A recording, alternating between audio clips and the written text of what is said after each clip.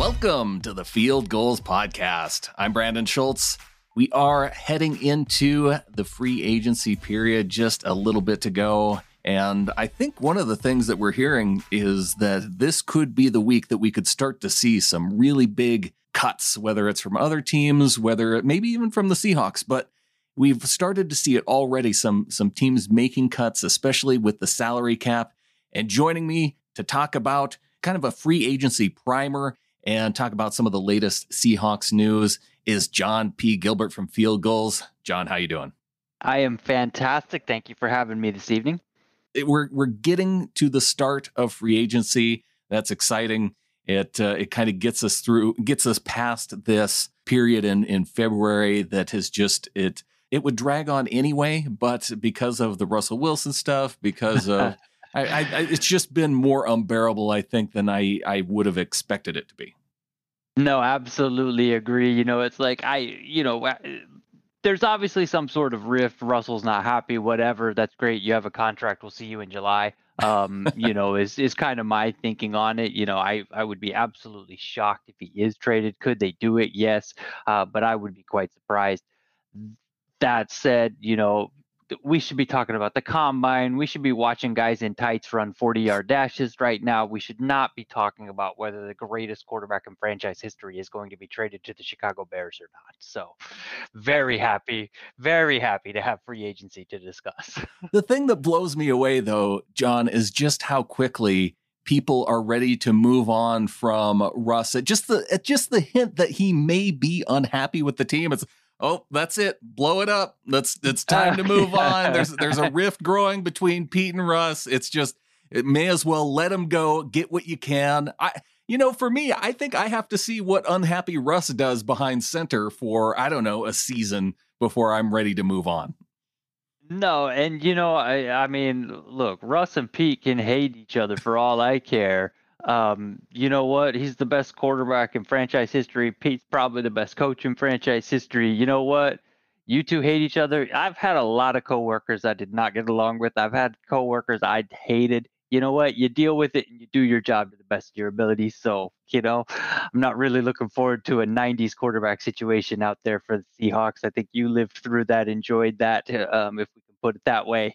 Those were my Cowboys fan years, John. I don't want to get into it. But it's look, if Russ moves on, they move on. It's not the end of the world for us as fans, but it's just mind blowing to see that. Oh, okay, he's upset. All right, it's time for the team to make a change. Like, excuse me, what? That's right. And really, if there's one thing that the Athletic article tells us is that if there was some kind of rift that started after, or around the Arizona game when Russ stormed out of the meeting room. So if that half of the season was him upset and they still went 6-2 in the second half of the season with him playing, some of his worst football, then yeah, I think I can live with seeing what that brings us in this next season. Yeah, I mean, it's too bad you're unhappy, Russ. It's too bad that Russ, and Pete aren't getting along, but, bring me 12-4 any day. I mean, I'm going to enjoy the games, whether they're 12-4 and 4-12. Obviously, it's more enjoyable to go to the postseason to be 12-4, and that's why I want Pete. I think Pete and Russ will stick around, and I think they'll figure something out. But it's it is amazing to see, just like you said, how quick some people are like, oh, okay, he's unhappy. Well, move on. Time to move on. Everybody has to be happy for this to work. Yeah. Well, this is a big time of year, John, for salary cap nation and going into free agency with the Seahawks having very little cap space. It's kind of difficult. We start to see people trying to make some decisions as to who the Seahawks should cut to make salary cap space. Obviously, there's some potential for extensions as well. And one of the questions that I've gotten, we had it just the other day in our locker room live chat, was this idea of, hey, how come when I go to such and such website, it says the Seahawks have $5 million in cap space, but when I hear John Clayton, he says a different number. And then when I look at John Gilbert's article on Field Goals, it says they have about 8,000. Why the different numbers? It's just going to be a matter of what someone is counting in. When I do my cap space calculations, if I'm doing an article on field goals, what I'm going to do is I'm not just going to look at the players on the roster, because you can go to overthecap.com. If you go to Over the Cap, you pull up the Seahawks page, it's going to say they have $4.5 million in cap space for 2021. That is with just 48 players under contract, though. So obviously you have to build out that roster to 51. And that is also without the restricted free agents. So no Poona Ford tender in there. That's also without any of the exclusive rights free agents being tendered. So no Kyle Fuller coming back, no Ryan Neal coming back in that consideration. So once you get all of those guys, if you assume that they're going to tender all of the exclusive rights free agents, and you assume that they're going to extend a second round tender to Poona Ford, that's where my $7,000 estimate comes in. That's obviously not scientific. That's not official. There's no place, if you look at the NFL official cap numbers, it's going to have a number that's closer to the 4.5 million, because they're not going to have the tenders calculated in. But mine is based more on a projection of the players who will be on the roster, assuming that they do make those tenders, because those tenders have to be made before March 17th. Right. Now, there's a little wiggle room, because even Over the Cap, they're extremely accurate. They're going to get you in the ballpark, but they're usually going to be off on any given team at any given time of the year by $500,000 or $1 million, because there's going to be incentives that aren't in there, or that should be in there, or certain things aren't. It's not 100% perfectly accurate. Yeah, I know it can add some confusion, and especially when it does seem like there's such a slim amount at this point in time. And going into free agency, I know I referenced Salary Cap Nation before, and really that group of people, it's because they want to be able to spend the most money to try and get the best talent to the Seahawks as possible. So it is important to have that space, but it's also important to keep some of your guys on the team, especially if you're talking about what guys you could get rid of and then ultimately have to fill behind. Because one of the things that we've seen, John, in these past couple of weeks, we've seen the reports. I think Brady Henderson was the one who had the report that Carlos Dunlap could potentially be cut. And I know when a lot of fans saw that, they were thinking, oh, well, on one hand, that's great because that's $15 million that you could open up for free agency spending. But then you're getting rid of one of the players that helped fill just one of the biggest holes. We saw J.J. Watt get a big deal from the Cardinals. And I kind of looked at that and I thought, okay, well, if Watt's getting that, is that something that Carlos Dunlap's seeing and saying, okay, well, I'm not going to be able to get any more than a Watt type deal. How is that going to factor into his decision making? So I feel like we're trending toward good news. I'm going to be happy if Dunlap gets extended. No, and I am in the exact same boat. And a Dunlap extension, depending on how aggressive they want to get, I don't think they're going to go full Saints or Eagles and, max out borrowing from future cap seasons. But I could easily see them creating, $6, $8, $10 million in cap space on a Dunlap extension because of the way it's set up, because of the way they inherited that contract through trades and the renegotiation that came through when they had the Finney for Dunlap swap with Cincinnati last fall. They could create a significant amount of space there. And then you've got other guys who, even you take a restricted free agent like Poona Ford, they have the potential to, instead of giving him the, just a second round tender, they could sit down and work out an extension that comes up that pays him, it's got a smaller cap hit this year, but maybe has more guaranteed next year. And I mean, he seems like a player you definitely want to keep around. So if you can keep him around on a reasonable contract that has a lower cap hit now, maybe some, borrows a little bit more from the cap in the future when, after those new TV deals are signed, and in 2022 and 2023, when the cap either rebounds or goes up significantly, then that's the kind of thing that you do in order to buy an extra couple, 2 or 3 million this season on some of your players. And that's, I think there's a lot of the names that can be done with, and that, most fans expect that to be done with, whether it's Adams or, Tyler Lockett or Dunlap, or maybe even, Jerron Reed. I think we'll start to see, we'll probably get a couple of dominoes that go down here in the spring. And then I think come training camp is when we'll get some more. I'm kind of curious about the Russell Wilson one, because with what Joel Corey was saying out on Twitter was that the Seahawks have that ability to automatically to restructure his deal. Is that something that we would necessarily hear about if they did? Because that would just if they came out and did that, that would blow up the whole idea of Russell Wilson potentially going anywhere because, gosh, if you restructure his contract here and now he's making under 12% of the cap going into 2021, it solves some of the questions in terms of, the people saying that you can't make a Super Bowl run with your quarterback making more than 13% of the cap. It kind of recommits the Seahawks to Russell Wilson in a way. Is that something that we'd hear about? Would we have to hear about it right away? We wouldn't necessarily have to hear about it, but it's one of those things where they would have to submit that paperwork to the league. Someone in the league would leak that to one of the reporters, and the reporter would report on it. Would make note of it. That's exactly what the Seahawks did on the urge of the 2017 season when they traded for Sheldon Richardson. They converted base salary to signing bonus to make cap room to fit Richardson in. And then again, when they traded for Dwayne Brown, they did it with Doug Baldwin. Right. And it's, the automatic conversion. And that's one thing that the Seahawks are not known as a cutthroat organization. They're going to be fair that, the business is business. They do their business and they're not going to, but they're not going to dump your body in the back alley somewhere and just kind of shovel some dirt on you. But they, it's one of the things that with that automatic conversion, right? That's one of the things that they could use if they wanted to, with a player like Dunlap or like Lockett, or even Bobby Wagner or someone. If they need cap space and they want it for free agency, that's standard practice for Seattle in their contracts, and they don't need permission from the player to make that conversion. Just like with Wilson, is the same thing with Lockett, same thing, is my understanding, because it doesn't change anything for the player. The player still gets their money exactly the same. It's just an accounting change. Right. And so for example, say they get to the point where they're on the brink of free agency. They don't have the cap space they need because they've made the tenders to Poona Ford and to the exclusive rights free agents, and they have players that they want to sign, but they need the cap space.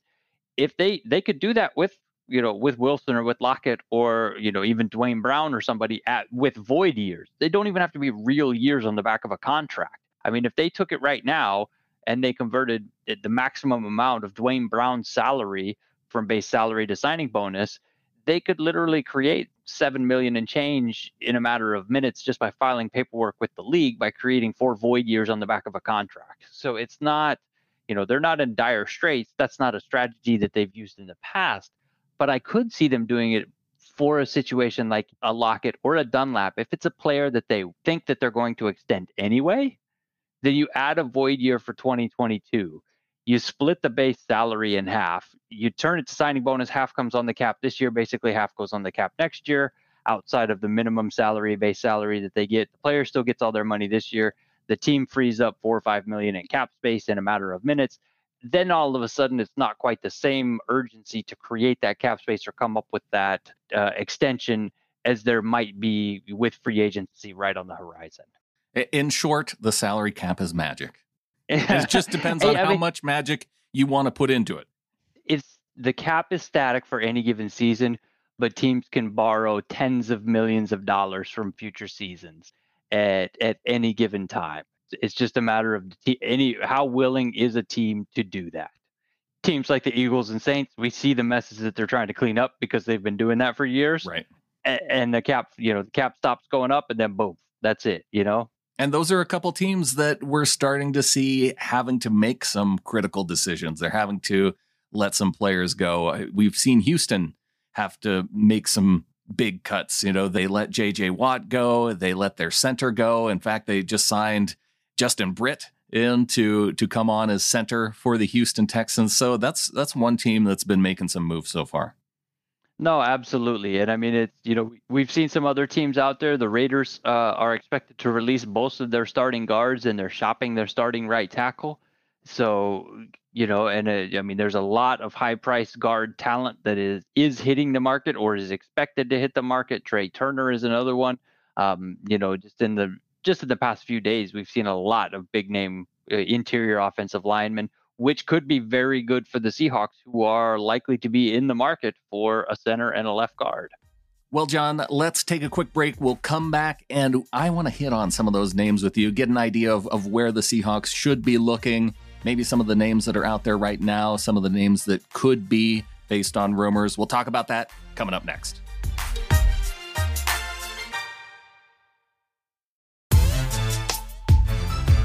Talking to John P. Gilbert of Field Goals, and we're getting closer to free agency. And you mentioned before the break, John, some of the cuts that could potentially be coming. Yes, with some of those names, I know there's teams that want to make the calls because if ultimately they're going to have to cut them, if they're able to get a 5th round pick or a 6th round pick, they're going to try and do some of that. And there may be some teams willing to take on some of those salaries depending on the talent of the player. Trey Turner is one for me. Well, I think he actually plays right guard anyway, but I know that there were some people saying, oh, well, there's a guard that Seattle could potentially go out and get, a former Pro Bowler. Where are you looking at in terms of what you think that the main priorities for Seattle are here coming into this next week and a half? I mean, the defense, I think they'll look for any value they can find in defense. You know, I think there will be on the defensive side of the ball. I think they're set pretty much in a lot of the positions. I mean, linebacker, you've got Bobby Wagner, Jordan Brooks, and a couple other depth guys. You've got in the secondary, you've obviously got Quandre Diggs. You know, you've got Jamal Adams, you've got DJ Reed. So you've got 3 of the 4 spots. You've got some competition at the nickel with Ugo. And then we'll see what happens with Marquise Blair. So I think my guess is they'll sign some kind of, not low, I don't want to say low budget, but, some kind of veteran cornerback that they can add to the mix, let him go up against Trey Flowers in competition in camp and see what happens, see how it shakes out.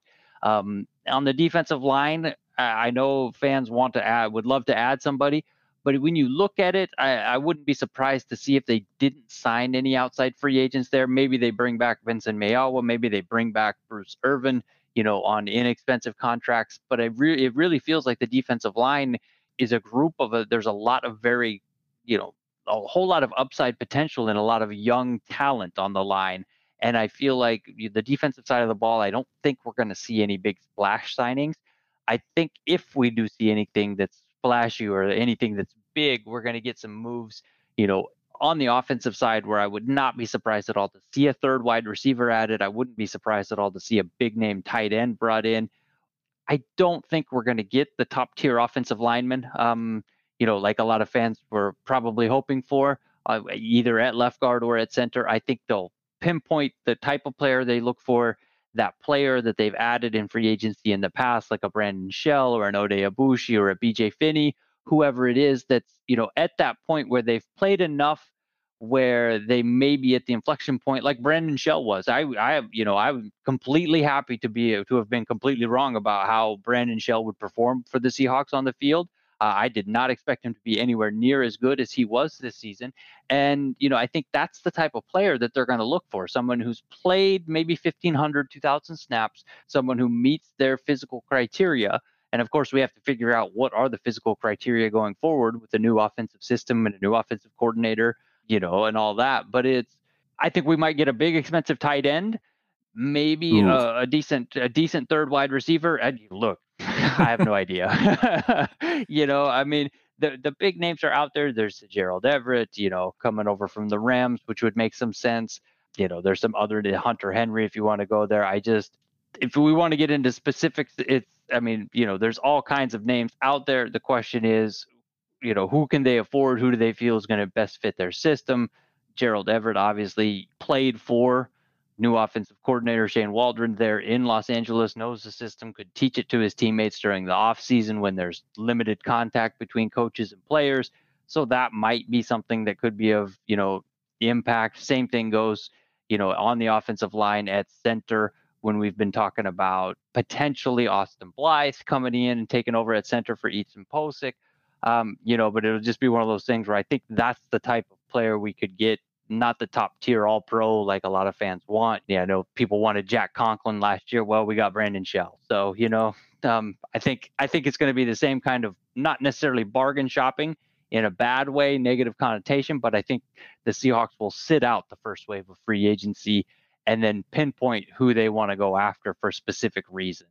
After watching them go heavy on tight end in terms of spending, and then not so heavy on the offensive line. And we saw the story this past week with BJ Finney, how he reported out of shape. Yes, they were able to turn him around, able to get Carlos Dunlap, but Finney's now back on the free agent market because the Bengals let him go.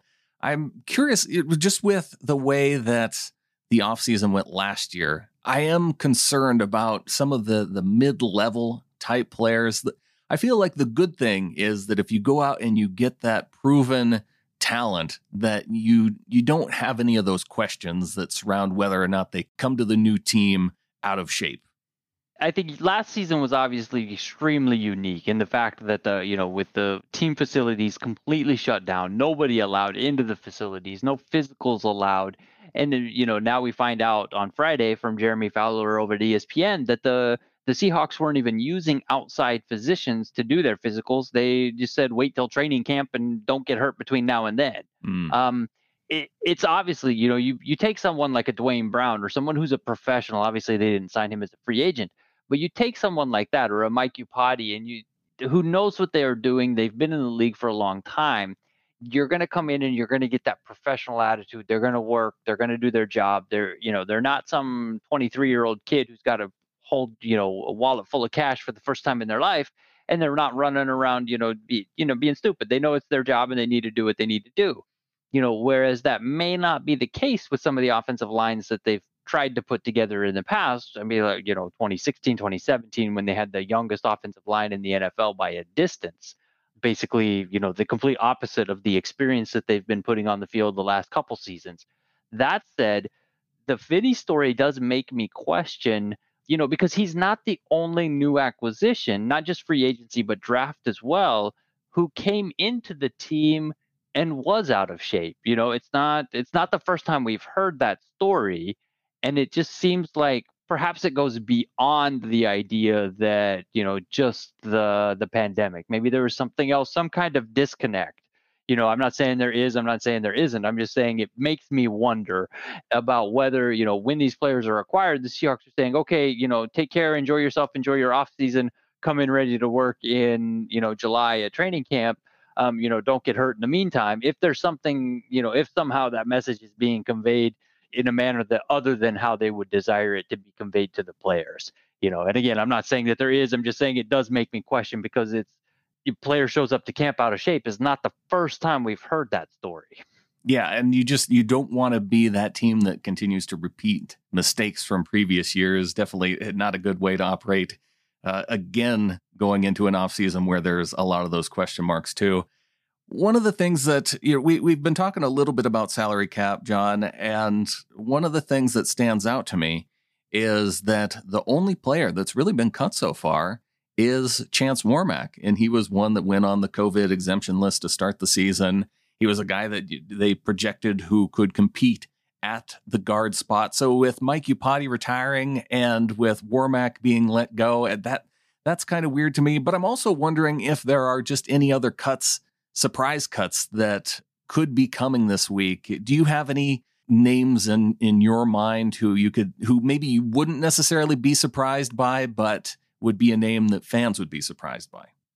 There could be a cut, but I think if there is a surprise, it would be one of those situations where it seems like every year maybe there's one or two of their exclusive rights free agents that they don't tender for whatever reason. And I think obviously based on what the players have shown on the field, I mean, there's not a whole ton of of those exclusive rights free agents they've got this year. I certainly think that, Ryan Neal has, I think he did more than enough on the field to justify, the tender. And I don't think, but you look at some of the other names and we look at a Jason Stanley, or, I mentioned Kyle Fuller earlier, and obviously he would be the only center that has any experience, right, who could potentially be under contract for the team. But at the same time, if he doesn't meet the physical needs or what the system that Waldron is going to bring in, it's hard to, I mean, I know you're looking for a surprise cut, but it's just, I'll throw one out. I'll throw one out to you and let me know what you think. The one guy that I do think could be a surprise cut would be Quandre Diggs. And it is because they have a second round pick, Marquise Blair. Yes, there's some questions about whether, how he rebounds from injury. It's a $6 million cap saving, roughly. You also have Ugo Amadi on the team who has some experience at the position too. And so that's a name that it wouldn't necessarily shock me, but I think it would kind of blow fans away if that happened. No, and I would absolutely be shocked by that. And simply because of the fact that it feels like they looked for so long for a safety replacement for Earl Thomas. I mean, not necessarily so long, but you know, they for a long time they tried to make Tedrick Cedric work. Thompson They work. tried to Yeah. make they tried to make Leno work, and it feels like with that, things shifted overnight when he showed up from Detroit. I Right. mean, it was when he came back from that hamstring injury after in 2019 after he was acquired, it was night and day with the defense. And it feels like the team is the front office and the team during the offseason that they tend to overreact to or overprotect at certain positions to injury. I mean, when or change at a position. When Marshawn Lynch retired, they went out and they drafted 3 running backs the next year. Mm-hmm. When they, a couple of years ago, when they knew Doug Baldwin was retiring, ahead of time apparently, but they didn't, word didn't leak out. Then they drafted 3 wide receivers. And similarly, when Chris Carson got hurt, the next year, they went out and they got, they drafted Rashad Penny and they brought Carson back and they added other names to the stable. And I have a hard time seeing them go into training camp without Diggs on the roster. Yeah. It's the only name that I could really come up with that would realize any kind of savings where I could maybe make a case for it. But so many of those other names, I mean, we talked about Dunlap, you hear Lockett brought up, but he makes an extension or gosh, if you absolutely had to, you could trade him rather than cut him. So absolutely, outright cutting a guy like him wouldn't make any sense. Even Jaron Reed, I don't know if you would outright cut him. Maybe just because is a team going to trade for that? I think with the fact that he had 6.5 sacks, he had 2 in the playoffs, I feel like you could at least get something for him if you don't see him in your long-term plans. So, and you could probably even find a team to take Diggs on with that salary and get something too. So it is really tough to say outright cut a guy when so many of those pieces you see having value in terms of trade value too. No, and I know there's been some talk too that trade value could be diminished because you're looking at half the teams in the NFL are trying Right. to unload talent, but yeah, they could just say, I'll wait until there's a free agent out there, or exactly, and maybe with some of those guys I mentioned too, could you even make that case of, and I think that's what people are trying to do with Carlos Dunlap and saying that, well, there's so many pass rushers out there, release Dunlap. If he doesn't come back at a lower salary, then you have a pick of all these other pass rushers out there. I don't think that that's a good move with Dunlap necessarily, but with any of those other guys, could you maybe make that case? It's one of those things where you can make that case with anyone. Basically, it's just a matter of how many. You're introducing unnecessary risk, essentially. It seems to Exactly. me. How much Russian roulette do you really want to play? Yeah. I mean, it's because I've heard the same thing. You're like, oh, fans are like, oh, we can't keep Lockett at a $14.95 million cap hit. It's like, great. Who's going to replace him? I mean, Dorsett spent the whole season on IR. Everybody hates David Moore for whatever reason because, he's still young and developing, even though he's one of the most successful 7th round drafted receivers under the current CBA or the previous CBA, I guess now, with the practice time limitations. I think when we get to camp, roster cuts at the end of August are when we're going to get the surprise cuts that could shock a lot of people. Because I think at that point, I think teams they'll be more comfortable. They'll have more ability because they will have already come into compliance with the cap. I think a lot of teams at that point will be looking to someone like a Trey Flowers or someone who like a Rashad Penny. If they go out and they bring in 2 or 3 more running backs to add to the stable, and all of a sudden Penny's your 3rd or 4th round running back, and you can put him on waivers and save $1.5 million, then it's maybe you do that. I'm not saying that's what I expect to happen. I hope he comes back from his knee injury. I hope he's fantastic and he runs for 2,000 yards and 29 touchdowns and sets an NFL record. And as he's spiking the ball, he's like, "Suck on that, John P. Gilbert, and all your hate." But it's a name like that is, I think, what would be would surprise some people. How about some of these names that are out there right now? They have an opportunity to bring them in ahead of free agency. Guys like Golden Tate's out there now. You got Desmond Trufant. And of course, you see that name, Trufant. You want to bring him back to the Seattle area. Nick Martin, who was released by Houston. That's another option at center. Are there any names that you really have your eye on?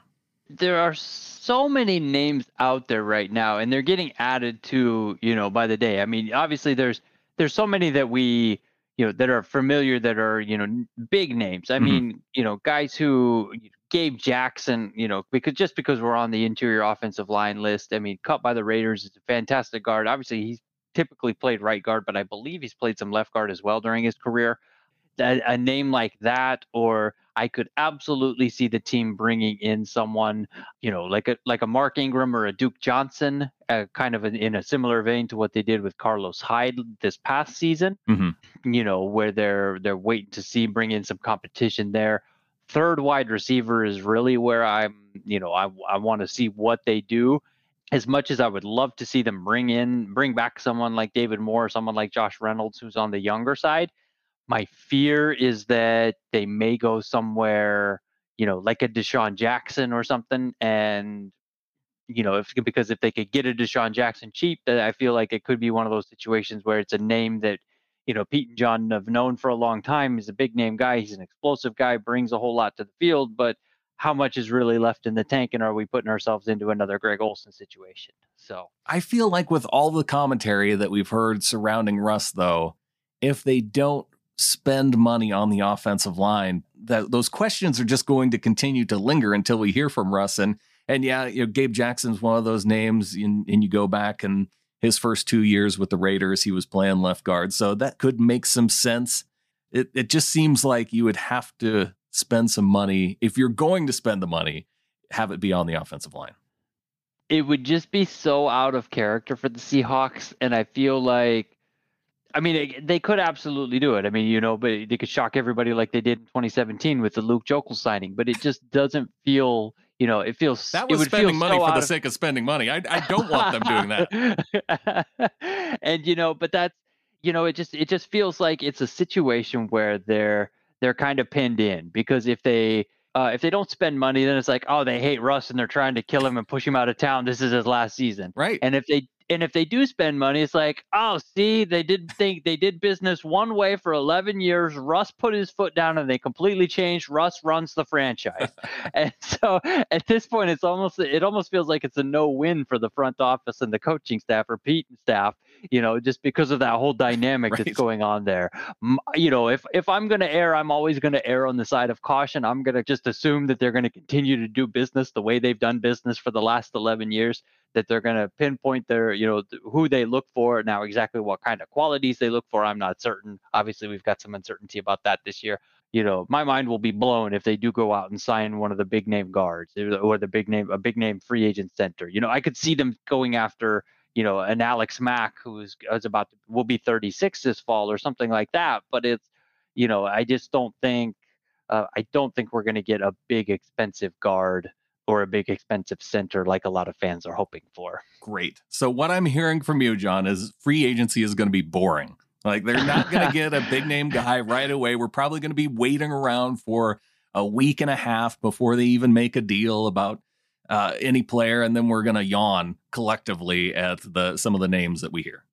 Well, I don't know if it'll be a yawn. It'll be more of a whoo, but I feel like it's going to be that the same free agency story that we have every year, where it's like, let's go get the Pro Bowler. There's all pros on the line. Conklin's out there, let's get him. And then we got Ogbuehi, we got Warmack, we got Shell, we got Finney, but we got no Pro Bowls. So I'm not into it. I want big names, John. I want excitement. Sorry, I don't know what to tell you on that one. Well, we had one deal so far, and maybe some people would qualify it as exciting, but Alex Collins re-signed to the Seahawks. So with Chris Carson going into free agency, at least we know somebody's going to be back next year. Yep, and Alex Collins, and I would love to see them bring Bo Scarborough back. I think I was disappointed when he was let go a couple of years ago. He's not a world breaker, but it's a position where you need bodies and you need competition. So bring him in and let him go at it. I mean, Scarborough's still only 25 years old, so it's not like he's, over the hill or anything like that, even though he's bounced around for a couple of years. I mean, you've got some of the younger guys, DJ Dallas, Travis Homer, excuse me, on the roster. And then, I won't be surprised at all if they added some UDFAs or, even though they've only got a handful of picks, I won't be surprised at all if they do use one of those on a running back. Out of all the guys who are free agents, as we kind of get closer to the start of the league year, the guys for the Seahawks, who's the most likely to remain a Seahawk? The one I feel is most likely, well, there are a couple, I think, and they're not necessarily the names that fans may like, but I do think just because he'll be coming off injury and just because they can get him, that likely makes his price tag inexpensive. I think Bruce Irvin, Oh, sure. With the emergence of Jordan Brooks during the second half of last year, I think they would feel comfortable with Irvin in a part-time linebacker role, not expecting him to be an every down backer like he was, like he was at the beginning of the season last year, and then they could let him ease back in just a situational pass rushing role. And that's a name that I could see him come back as just, is on a very inexpensive deal. Same thing with Philip Dorsett. I could see him come back on another league minimum deal, just kind of say, hey, look, we didn't make it on the field last year, but let's run this back. Right. And outside of that, if KJ really wants a market rate deal and wants to get paid his worth, I don't think we see him come back. Quentin Dunbar. No, thanks.